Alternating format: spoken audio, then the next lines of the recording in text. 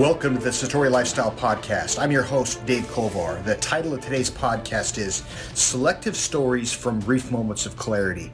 Brief Moments of Clarity is a book I wrote probably 7 or 8 years, and it's really a series of short stories that I've used in the past in blogs and kind of daily observations. And I thought it'd be really interesting. A few of these I might have covered in past podcasts, but most of them not. I thought it'd be interesting just to share some stories that have impacted me in some of them very simple ways and others very profound ways.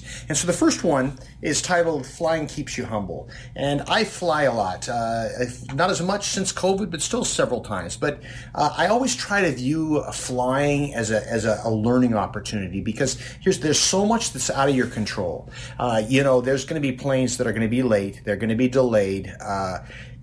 Things like that are just going to come up constantly, and I'm always amazed by how you'll see people that are well dressed and clearly successful in various areas of life, and then when stuff happens at the airports, they just flight was canceled because of a storm, and what do? They chew out the gate agent, right? Like they had something to do with it, and so I always try to use flying as a way to really keep my patience intact and also just look for life lessons. And I remember one time several years back, I'm getting ready to get on this plane, and it was delayed on the tarmac for quite a while, so we were finally ready to go. Everybody was eager to get on the plane, and what do you know, there's a lady that's checking in about 2 or 3 people ahead of me, and she's got her rollerboard and a backpack and her purse. And the gate agent says, "Pardon me, ma'am," very nicely. She says, "You need to condense. You're only allowed 2 personal items on the plane. You need to condense, the 3 to 2." And the lady that was flying just goes off, man. How dare you? She just starts, just being super upset with the gate agent. And the gate agent, who has, of course, been there, done that before, is calm and kind of puts up with a little bit. And I'm watching this. And, of course, the lady's going to have to condense from 3 to 2 or she's not getting on the plane, right? And so she does that. And I'm watching, and I'm feeling so proud of myself, because I'm thinking to myself, I'm so far beyond that. Doesn't that lady know what an idiot she looks like she's being right now? I mean, the gal's just following her, instructions. Why doesn't she just take care of it? And I'm so proud of myself for being, have such this amazing self-control.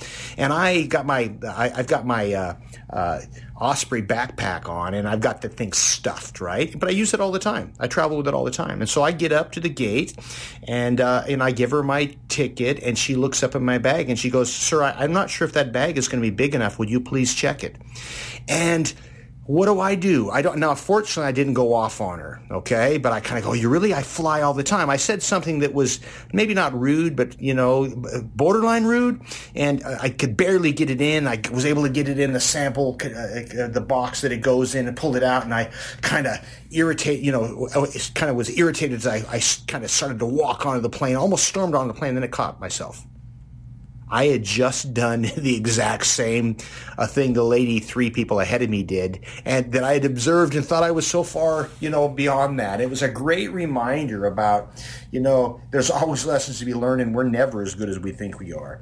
And so the next story I want to talk about is my wife Angelina, and the title of this story is I Just Wipe It Off.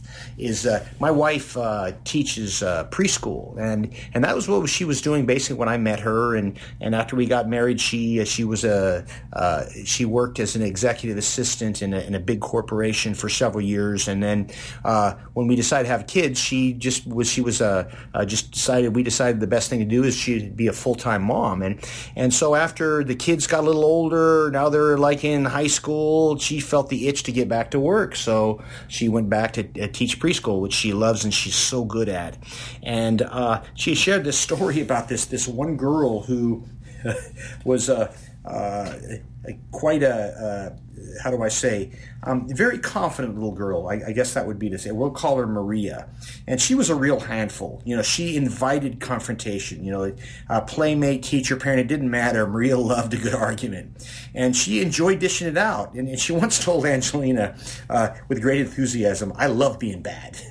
And Maria could take it pretty well, too. No other child seemed to be able to ruffle her feathers. It's just like some people can dish it, but they can't take it out. Maria could take it out. And one time, Angelina came home with this great Maria story. Apparently, several kids were ganging up on Maria and calling her names because she wouldn't share the red tricycle.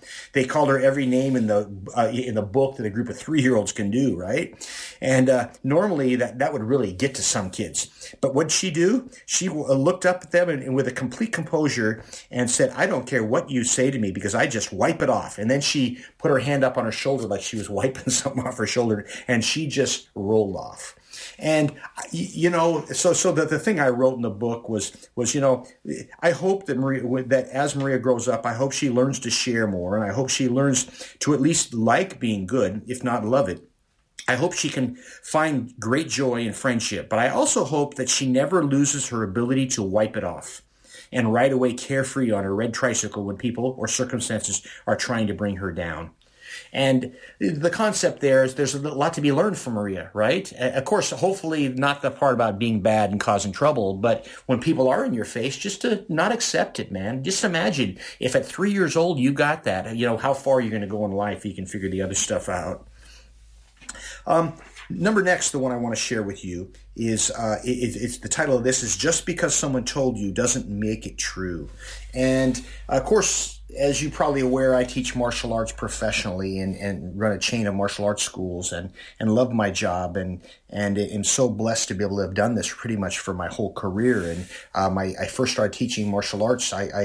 Probably my first lesson that I taught when I was about 14 or 15 years old. And I opened up a school 6 months out of high school and I've had one ever since. Now, there was 3 or 4 years where I wasn't making enough money teaching martial arts because I really didn't know what I was doing, that I had to take a day job. And what had happened was in my dojo, I had a gentleman, his name was Paul Seagraves, and he was a paint contractor. And he was just a really good guy. I really enjoyed having him as a student. And he knew I was struggling, and he knew I was looking for day work. And he said, Dave, why don't you come to work for me? And it's a day job. You'll be back in time to work the school in the evening, and it could be a really good fit.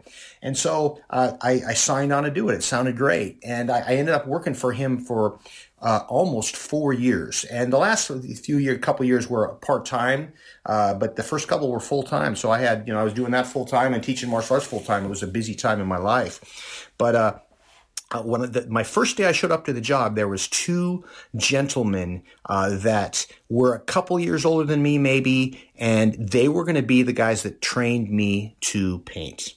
Okay. And so Paul introduced me to him, and he went about his merry way, and I'm with these guys that I'm just meeting for the first time. And they both proceeded to I don't think they knew that I knew Paul already, right? But they just proceeded to rip into Paul about what a terrible boss he was and how, you better watch your time card because he'll cheat you when he can. And, he'll give you all this hard work that so he doesn't have to. And I knew Paul as a student, but I didn't really know him as an employer, right? So I had no reason to doubt these guys. So all of a sudden, I started being really suspicious of Paul. And, I would be, checking my time card and all the things that they'd warned me about. But here's what's interesting. After I worked with these guys for the first couple of weeks, and what I noticed pretty quickly is, guess who was padding their time card? These guys are. We would quit a job at 20 to 4, and he would say, I just put down 4 o'clock, right? And he would write stuff on the job that he didn't do and take credit for it. For example, what does that mean? If there's a bathroom that really didn't need to be painted, maybe he would touch it up and say he did he painted the whole bathroom, right? These are the kind of things that not Paul was doing, but these guys that were training me to do. And I started thinking, interesting. So these guys ended up moving on. I think one of them got fired. The other one quit within a month of when I started working. And I still, for the next 6 months, kept being concerned that Paul was somehow cheating me until I really realized that, you know what? That's not the case. I worked for for the nearly 4 years I worked for Paul. He was an amazing boss. He's still an amazing friend to this day. He always treated me fairly, paid me fairly, was more than generous. And it goes back to the concept of just because someone told you something doesn't mean it's so. How often have we been told something about somebody else that gets us to doubt them, and then only to know that wasn't true? So the next time you hear something derogatory or negative about someone else, take it with a grain of salt, because there may not be a lot of truth to it. So I've got one more story I want to share with you in this podcast, and the title of this is "It's Just a Matter of Perspective." And what I'm doing with this is I'm kind of reading a little of it, and I'm kind of telling the story, kind of a combination of the two. But every now and then, the universe finds a strange way to put everything into perspective and provide us with a glimpse of just how good we really have it. I would like to share a story that did that just for me. A few years back, I bought a really nice little sports car at the auto auction for 50 cents on the dollar. Okay, I'll be more specific. I bought a Jaguar convertible. It was I believe it was an XK. It was just this beautiful car, gold on gold, fast, fun. And I as I always do, I buy used cars, and because that allows me to buy a car that I wouldn't want to pay full price for. Get me a nice car that's 3 or 4 years older that you can get for pretty cheap, right? That's been my modus operandi for the last 30 years. My wife, on the other hand, she likes her truck. We get her a brand new Ford Explorer. We're on our third one in basically 30 years, right? And she'll drive that thing for 10 years, and we'll do it again, right? But so for me, I tend to go through cars a little faster. And so I had this beautiful Jaguar, and I realized my kids were little at the time, and although this Jaguar had a backseat, it was very small, and this just wasn't practical, and I needed another car. So I got myself a BMW, and I think it was a 740 IL, a nice big Beamer, and I also got that used, and so I had both cars. Now I was going to sell the Jag, but I hadn't sold it yet, and so I've got them both parked in my driveway. And one time, I'm driving my Jaguar down my driveway. And I'm looking, over my shoulder, because this is a model that didn't have this is before cameras, right? And I'm looking over my shoulder, and I forget that my BMW is parked next door. And what do? I managed to scratch the full length driver's side of my Jaguar to the full side of my BMW. And before I caught it, because it was barely touching, I get out of the car, and I'm livid, man. I'm so upset. I can't believe I did that. And, I'm looking for someone to blame, but there's no one to blame because I was the one that did it. And my heart is pumping, and I'm thinking of the money I spent. And then it hit me. Okay, it's something my dad told me years prior when I was upset over something. He says, Dave, if being angry and upset helps, be really angry. Otherwise, just take care of it. Then it hit me. My biggest problem in life right now is I had backed my Jaguar into my BMW. It kind of put everything in perspective for me. Now I can't say I always do this, but this one time, what did I do?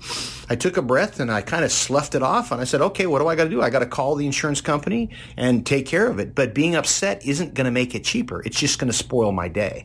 And it was a real epiphany for me. Now, I can't say I always do that when stuff comes up, but I am getting better over time, and I would challenge you to do the same. If being angry and upset helps, then be angry. But if not, can you take the emotion out of it, right? And can you, all of a sudden, when stuff happens, you walk outside, your car got stolen. Oh, looks like I'm walking. Okay. Oh, better call, 911 or whatever it might be, but to minimize the emotion. And if we can do that, man, if we can even think about that, not that we could do it, but if we can even attempt to, that means we're making great progress. So I will share some future stories for another podcast. I appreciate you all being here and being a part of this. And I hope you're enjoying the show. Please continue to, listen in on future episodes and pass a link along to your friends. Thanks a lot and have a great day. Bye-bye.